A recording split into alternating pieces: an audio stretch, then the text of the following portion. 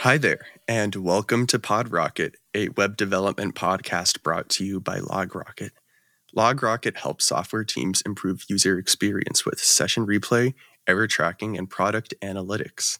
Try it for free at logrocket.com today. My name is Paul, and joined with us is Vanessa Villa. Vanessa is a developer advocate, technology enthusiast, and we're here to discuss the development process and how we can bake security in from the get-go, all the way in. Welcome to the show, Vanessa. Excited to have you. Thank you for having me, Paul. This is a grand topic. We could stab at it from a million different angles. But one thing we were talking about before we started recording was kind of like this king term that sits at the top, secure by design. So, Vanessa, what is secure by design, and what got you personally interested in what you're about to define for us? Sure. Okay, so secure by design was a term coined by CISA, not the singer, the Cybersecurity and Infrastructure Security Agency. They are an agency that is under the Department of Homeland Security here in the United States, and they were founded in 2018. Their entire goal is to bring security up to the forefront as a major issue here in the United States, especially with respect to code and web development and app development. So in 2023, they released a large-scale paper called Shifting the Balance of Cybersecurity Risk, Principles and Approaches for Secure by Design Software. So that's where this term comes from. And the CISA and partners is like other nations, other cybersecurity agencies, the European Council of Cybersecurity. So it's just a broad, sweeping paper that covers the topic from multiple angles. And are you a security researcher yourself? Are you a developer? How did you get interested in the things that the DOJ is putting out? Sorry, wrong department. You said Homeland Security. Homeland Security. Yes. Yeah. It's a weird entryway. So I was like in the White Hat Club in college. So tinkering around with web security there. And then I moved more into the IoT framework. And so when GDPR came out and we were talking about data partitioning in order to support the European Union's data partitioning constraints with that, it was a huge issue, and it hit my team in particular and the product I was working on at the time really hard because most of our clientele was in Europe at that point. And so I was there, I was seeing the ramifications on our engineering team and all of the things like having to read through that paper and figure out exactly what we needed to do about data retention and data partitioning. It was insane. It was such a huge undertaking. It stopped all feature work because we had to get this out. So that's my entry point into cybersecurity and figuring out all of these compliance issues are going to start hitting software development in big and major ways going forward. So secure by design, it's something from the Department of Homeland Security and these organizations that you mentioned, and you kind of got into it from being in the hacker space, security space, IoT space. Let's hop right into what secure by design is. And this is one of those things where, as somebody who's not privy to it myself already, I would love to know what it's not. So could you maybe give us an example of something that everybody would think, oh, this is a secure application, or this is a way that I have traditionally wrote software with my team or in my sprints that we think is secure. We're implementing all the right protocols, but it doesn't exactly fit the secure by design or completely misses the secure by design. I think the big one is people think that software development cycle, at least, is you design it, you develop it, you do your integration, and then you don't even start really thinking about security until testing. And at that point, you're doing static code scans to check to see if there's any secrets or tokens in your code, or you're checking to see if packages maybe need to be updated during your testing and staging phases. This is not secure by design because you are already, 4 steps into your software lifecycle. You designed it, you developed it, you integrated it, and now you're testing it. Secure by design is bringing all of that thought process all the way to the beginning. So as we're designing and we're choosing what technologies to use for our software development lifecycle, we need to do that with security in mind. Hey, I want to use this package. This package hasn't been updated since 2012. Do we think it might have some vulnerabilities in it at this point, almost a decade later? or more than a decade later?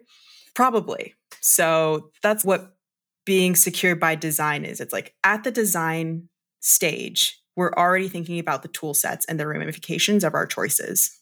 How does this fit into the test-driven development world for you? Because that's another sort of term that's thrown out that people like to move towards or try to move towards. Is this the same thing? Is it different? Do they happen in parallel? You need to have test-driven development, but your test-driven development usually tests functionalities, right? If this backend flow works. Your test-driven development doesn't usually check to see, oh, is my user login susceptible to SQL injection? Does it? My test-driven development at least doesn't cover that kind of concept. And yeah, maybe you can expand on test-driven development and add a little bit of penetration testing, but it's very different. It's about making all of those security choices at the very beginning, so you don't really have to consider them way down the road. If we're doing things and we're choosing options in our software, in our web development process, we should add a little security check in mind. It's like, hey, is this thing compliant? Is this thing going to be secure 5 months from now? Have they had any major exploits in the past 3 years? Was there any kind of security breaches? That sort of thing. You brought up shipping compliant code. So my next question would be like, for the majority of people who don't always ship compliant code, why does that happen? And the obvious reason is maybe we need to think more about security by design. But in terms of like the culture and the way that software currently moves, why do you think people don't think about it? And what is some classic examples of something that is considered fine typically, but you look at it from a security researcher's point of view and you're like, that's probably not compliant. They don't even know. This is a great question. Oddly enough, I think we co-ran a study over at Pangea. We hunkered down with a couple of user researchers and we ran a massive study. And they said that 80% of software developers ship insecure or uncompliant code. Here in the United States, either knowingly or unknowingly, it's 80% that are shipping code in this manner. And if you look at other countries, or if you look at other demographics that have high volumes of software developers, we looked at the UK, that number was radically reduced. And the big question is why? Why is it such an issue here in the United States? And personally and statistically, it's because we don't prioritize security in our business models. We're not making it a top level priority, and we don't have as rigorous a tooling set as other countries do. It's not a priority for our tooling set. It's not federally regulated as a tooling set. So if it's not federally regulated, why would a business want to invest in it? It's like, why would we make this a business standard if there's no, what's the likelihood of a small bank in middle of America getting hacked? What's the risk of a local government getting hacked? What's the risk of your Etsy shop getting hacked? It's not the risk to reward there. It's appears to be like it's negligible, right? Like, why would I ship secure code when it's much faster to ship features with insecure code? Yeah, purely from a business point of view, we could look at the stock market to see how regulation was needed there, because it's like, why would I do this if it slows down innovation, if that's what you want to call it? You need the government to have a word, or some governing body to have a word, which kind of like leads me to my next question. How do you see governing bodies, whether that be the US government, a local state government, federal government, maybe even a larger body if we're talking on the UN sort of scale? I don't know. They probably wouldn't be the people to do this, but like some international body being more aggressive about enforcing these standards. I think a lot of people could agree, like, it's definitely necessary when you compare it against somewhere like the EU, but where in your mind does that sit? Do you remember the MGM hack that happened recently? Of course. That was huge. Yeah. I was like, yeah, this was in the news. You heard about it at least. Recently. Yeah. So the MGM hack cost MGM, them as a company, about $100 million. They had to pay the ransom, right? They paid the ransom. Then they went and fixed vulnerabilities in order to prevent this from happening again, which was like an Alpha V attack. It stopped their business just for a week and a half or something like that. And that was $100 million. Okay, great. That cost them $100 million, but they also lost consumer trust. They lost, why would I go to MGM over a different hotel in Las Vegas? They just had a big hack. I don't even know if I'm going to be able to gamble there as a consumer. Their engineers, I'm sure, were under pressure during that entire time that was happening. They're like, why can't you fix this? How come this happened? How did we allow this to happen? And now you're adding in another governing body of, hey, you knew you were shipping incompliant code, insecure code that would allow something like this to happen. Now there may be an additional fine because you did this and because it was able to be exploited.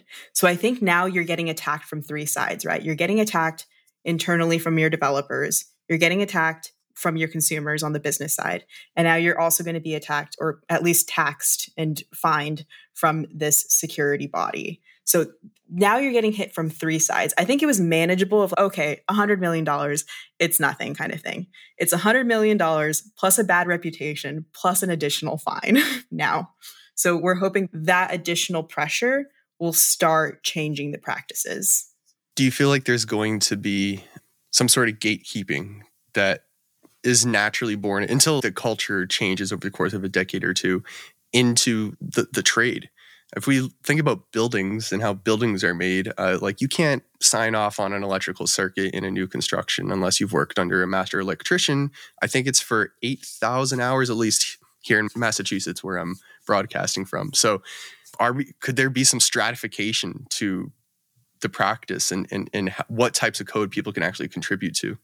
I think that the heavy players that currently exist in cybersec, you're talking like your CrowdStrikes, your Rosing Labs, they definitely already see this coming. The people that are in the know are already in the know.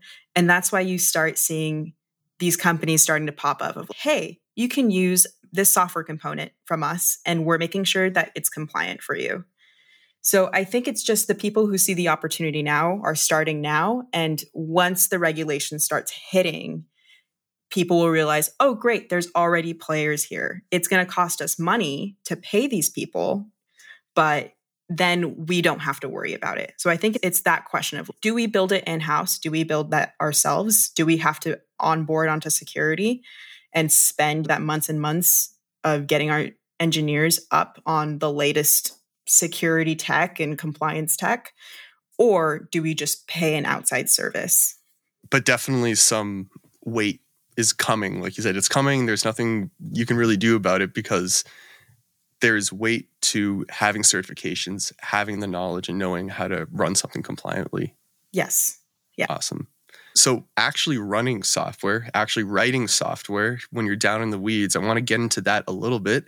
Before we do that, just want to remind our listeners that this show is brought to you by LogRocket. So if you're building an application and you want to spend less time in the console debugging and scrolling through those logs, you can use LogRocket to get things like heat maps, AI-powered features to surface, like user sessions, where they're clicking, what errors are popping up in one.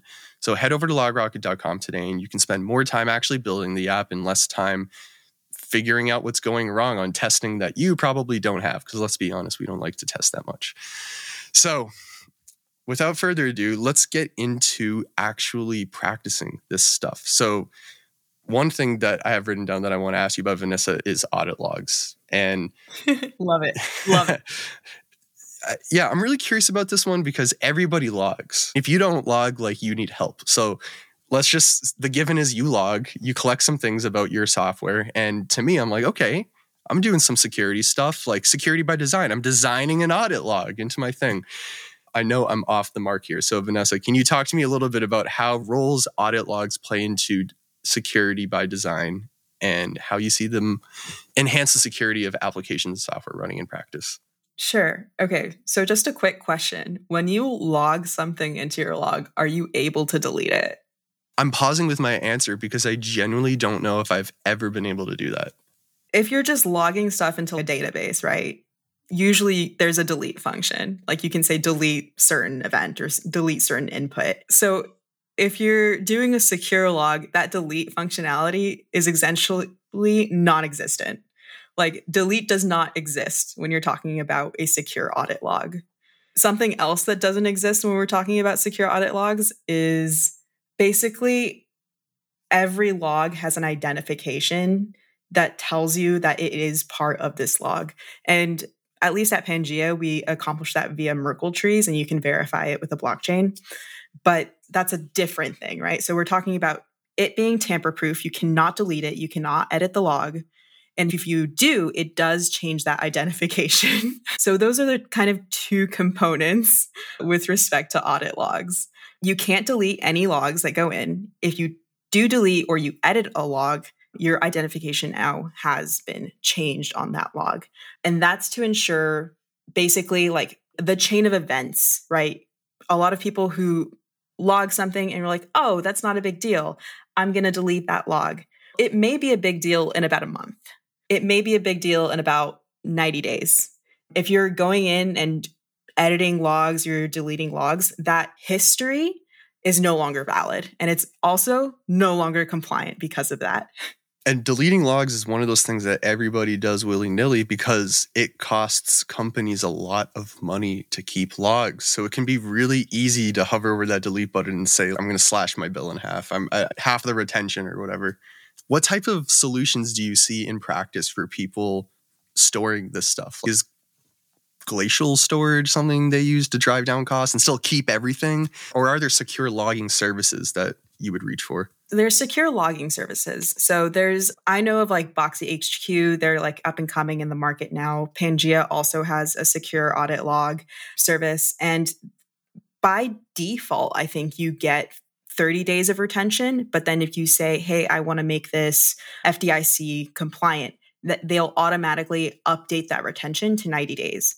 And then you also talk about like hot and cold storage, right? So it's okay, great. You have 90 days here in this storage category or in cold storage, but we're only going to keep the last 30 days in hot storage or in like easily accessible storage. So it's just managing how quickly does your logging system move from hot to cold. Another foundational piece that I would like to ask about is authentication, because this is something that has changed so much in the past 10 years. And I love that you brought up blockchain, because as somebody who has worked with some of those systems myself, we have dynamic XYZ, which you can log in with any wallet you want. There's the anonymous people crowd out there who like never want KYC tied to your address. And there are systems I've myself have worked on a system that has anonymous address login. So why is authentication a foundational security? And how do you see this model of identification and linking of these foundations playing a role in this modern landscape where we have crypto login, OAuth login, and there's still people who want a classic username and password login like you have on the 2005 forums. So do these all belong in the same world? Do they work towards the same goal? They work towards the same goal, and it's all about what's behind that login page. Like how secure do you need to be all depends on what's behind it. If we're talking about, hey, I want to get into my plant monitoring dashboard, that may not need anything more than just a username and password or just enabling social auth. Cool. If you're talking about, hey, I need to log in and see my crypto wallet. Okay, now we're talking about 2FA. We're talking about, or at least multi-FA, using a secondary, what's it called? The authentication app where you can get, the code, you get the code thing and then you type in the code thing and it refreshes every 30 seconds. Yeah, there you go. That's the most secure you're ever going to be, or at least nowadays until we get into quantum computing kind of thing. But that's hopefully a couple years out. But yeah, authentication all depends on what it's protecting. And the more sensitive that data, the more sensitive that information, the more security you should have in practice there. Now, speaking of quantum computing, this was not on the agenda, but I'm generally just curious. When you have large bodies of money who have the ability to actually run a device that can break SHA-256, what happens to the power dynamic on the internet? All hell breaks loose. Then you start talking about, okay, the people who have like multi-factor authentications might have a bit more time. The people who have a username and password, whoops, like we're in the weeds there. And that's where we're going to have to start talking about, hey, is it on the auth providers to be like, hey, we have this easily configurable now that we have quantum computing. If you want to add multi-levels of configuration here, cool. If you want to prevent impossible travel attacks, awesome. Because that's one easy way that even with quantum computing, we're going to be able to stop that attack surface. On a similar note, you mentioned it depends what is behind the login wall for when we're talking about OAuth, username and password, multi-factor. Does it also depend what's behind that wall? Could there be some sort of regulation or standard that's set forth for the Facebooks of the world? Because you're posting into a public forum, and we just had that hearing last week where they got grilled on what are they actually allowing people to post and transmit through their wires. Colloquially, their wires. Their wires, yeah. Yeah. So there could be some KYC tied behind a simple username and password. And some folks will say the username and password is just not going to exist because we're having all these new legislations come out about your behavior on the internet needs to be tied to the person. Curious on your thoughts on that. Being anonymous on the internet, right? That's most people's bread and butter. That's how the internet exists in perpetuity. I think GDPR or some other ANISA body has two policies on this already. They have the policy of the right to be forgotten. If you were to disable your Facebook account or whatever, or delete your Facebook account, they must delete every speck of data that you have ever given them. That means your comments, your Facebook posts, etc. That means you are gone. The other thing is that they do have a policy on you have to be able to track them. And that doesn't mean that they need to track your IP address, your name, but you have to have a consistent identification across these internets or across these places. I don't know if you're familiar with the Google security and cookies thing that just happened or was just released. Am I? Yeah, that's crazy. So it's like you now have lost all anonymity. It's in a sense you have lost all anonymity. Depending on the browser you use. Depending on the browser you use. Yes. Yeah. Yes. But what Microsoft Edge is on Chromium, you have the Google Chrome, and those are your two most popular browsers that at least I'm aware of that most people use. So if you choose to go with something like Brave, if you choose to go with something like Arc, that's your choice. But then the apps themselves may use a different kind of identification system. That's where that's going. I know it doesn't quite answer your question, but I don't know until we get there, right? Like how fast is our regulatory systems going to get there? How fast are tech companies going to get there? It's also just interesting because the speed at which we are getting there shows some colors about priorities. And like you mentioned when we entered this podcast, the US we're at 80%, right? Non-compliant code. We are prioritizing moving fast. But we're prioritizing moving fast with like our feature development and our AI tooling and our augmented reality and meta spaces. Like we're not moving as fast in the security space. Last question I have. This is less like about the paradigms and ethos of what you're talking about. More like in the field, do you see intelligent tools aiding the design, secure by design process? And if not specifically secure by design, do you see intelligence tools that people are using? Maybe they're already down the road a little bit. Like you said, they're 4 steps in that actually do a good job that you would recommend. Ooh, that's a great question. I'm really scared of intelligence tools. Like you can do threat intel, IP intel, domain intel. And luckily Pangea already has that partnership. We're partnered with Reversing Labs, CrowdStrike, Team Kumri, all of these major players in the threat intelligence space that cover anything from detecting whether a user is coming in via a VPN or a proxy service, whether they were logged in from Columbia University and now they're logged in from Estonia, so tracking those impossible travel attacks, that whether an IP coming in is part of a botnet. So all of that is part of threat intelligence. All of that data set already exists, but it is owned by the key players. It's owned by large enterprises that specialize in enterprise contracts. So being able to do that on a smaller scale for your everyday developer, that's what Pangea's model is like. We're targeting mid to small size companies, giving them access to those data sets, and then only charging them per call. So if you only have 200 website visitors, great. You only have to make 200 of those calls. And I think it's like on the cents order. So we're trying to democratize that space and not limit it to be like, hey, if you don't have a $5,000 contract with one of these users, that's okay. So that's on the threat intelligence space.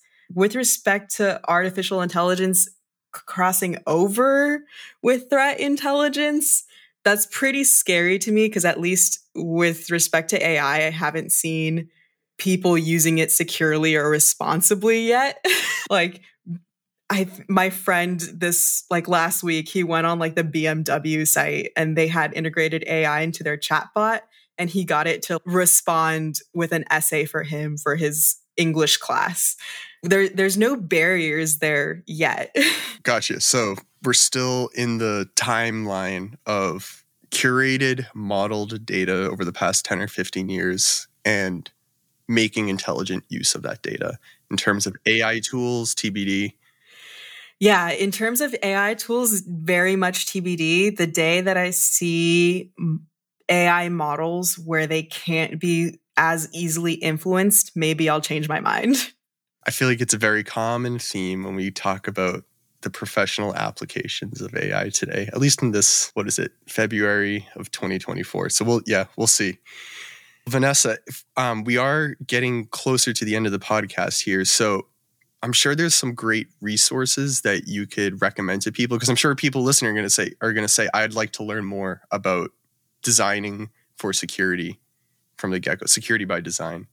Would you recommend books? Would you recommend podcasts? And would you recommend people like just get into the security field? If you're not in security, a lot of things can feel confusing. You're like, I don't even know what like a origin, a travel. Impossible travel attack. Yeah, impossible travel, right? So where do you recommend folks start if they are truly a beginner? Oof. Okay, that's a great question. I'm going to give you 3 places that I go to, at least for what's the new, what's the latest. One would be ENISA, which is the European Cybersecurity Agency. They post 4 or 5 bullet points per topic and then some recommended like best practices and tooling. So they're great. If you want to see what's specific here to the United States, I would recommend the CISA site. They do something similar where they'll give you like 3 or 4 bullet points. They even link out to different certification exams. So after you're done reading through the guidelines or best security practices, you can add that to your LinkedIn profile, like, hey, I am a cybersecurity expert in this specific thing. The last thing is that nobody wants to read the full 25 pages of cybersecurity best practices. Pangea actually has a blog where we write blog posts about this. We'll write, hey, it means that you need to have authorization, authentication, and this should be top of mind or multi-factor authentication as a minimum kind of thing. And so we'll go through and we'll say, hey, this is what this guideline specifically means with respect to your software application. And how do you spell ENISA and CISA? All right. ENISA is ENISA, so ENISA, and CISA is CISA. Awesome. And that sounds very enticing. Anything you can add to your LinkedIn trophy set is great. So you can go to CISA, read up, and you can take an online exam and get a certification. That's pretty neat. It's pretty neat. And Vanessa, do you blog yourself anywhere, whether that be on the Pangea blog, a personal blog? Yes. So I've been blogging on the Pangea blog. Usually I'm more about a specific topic rather than up in general guidelines. I've tried to read through the 34-page something guideline. And last time I did it for GDPR, I was like, I'm going to find someone who's already read it and summarized it up. That's probably the best way to get the most bang for your buck or the most out of my time, at least nowadays. And then just looking at tooling and seeing which is secure and which is not. Vanessa, this has been an illuminating conversation. We're in an interesting time seeing the law and the programmers start to merge into this subset of skills that is becoming ever more pertinent. Definitely going to go check out the Pangea blog. Hopefully find some of your posts. But thank you so much for your time coming on. It was a great conversation. A pleasure having you. It was great chatting with you too, Paul.